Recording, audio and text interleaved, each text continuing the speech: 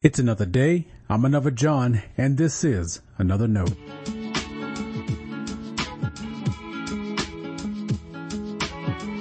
Today's edition of Another Note is titled, Our Lowly Love.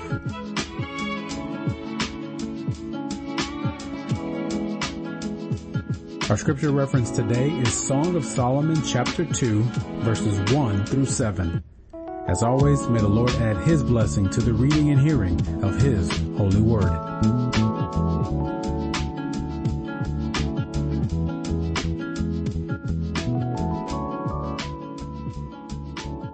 I am a rose of Sharon, a lily of the valleys.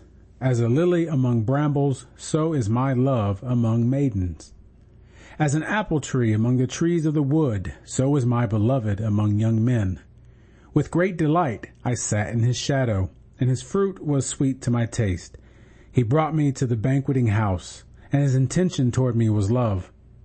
Sustain me with raisins, refresh me with apples, for I am faint with love.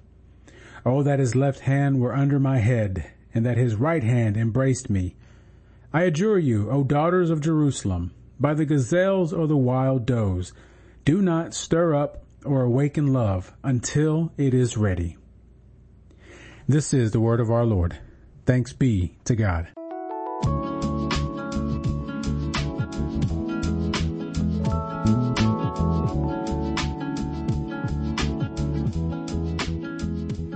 Yesterday we read from Song of Solomon. I confess that I haven't preached much from that book. I've prepared even fewer devotionals or Bible studies related to it.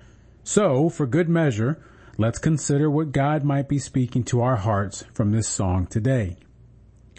The female lover speaks in chapter 2. She assumes a humble and expectant attitude toward her love. As a lily among brambles, so is my love among maidens, she says. As a thankful spouse myself, I have often found myself gazing at the love of my life too. I am grateful our paths crossed. We came from different worlds, so to speak, but once we connected, it was for good. I'm a nice guy, but I have my faults. Who I am is not always who I want to be. What I do is not always what I said I would do. Still, my imperfection does not keep her from loving me or joining her whole life with mine. In that light, she is a gracious reflection of the love of God.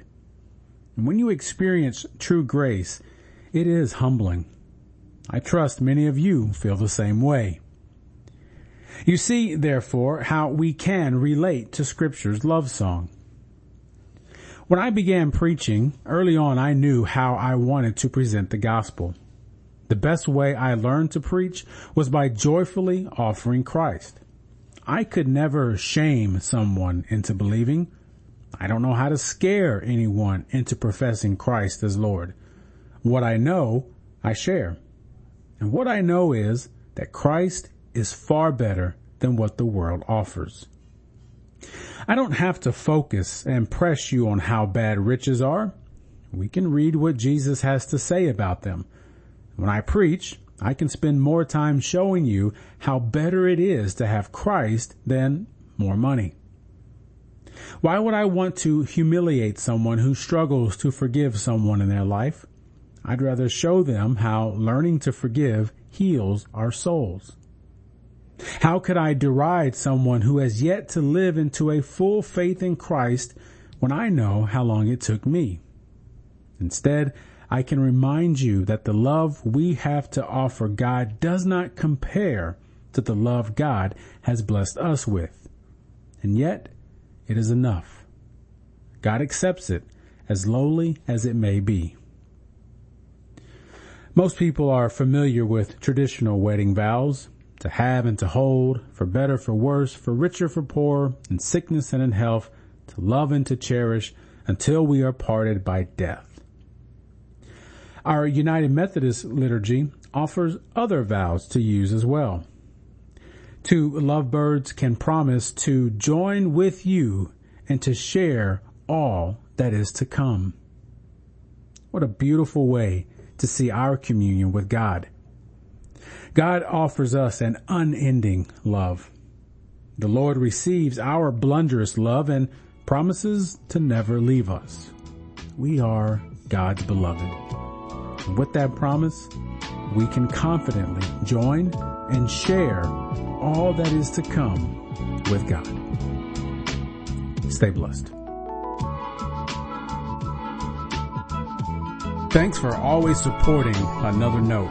This is our daily devotional. I'll keep writing and recording as long as you keep listening and we keep growing. If you ever find Another Note on iTunes or anywhere else podcasts are available, make sure to leave a review so others can join us. And the easiest way to connect with me is online at anotherjohn.com. God be with you.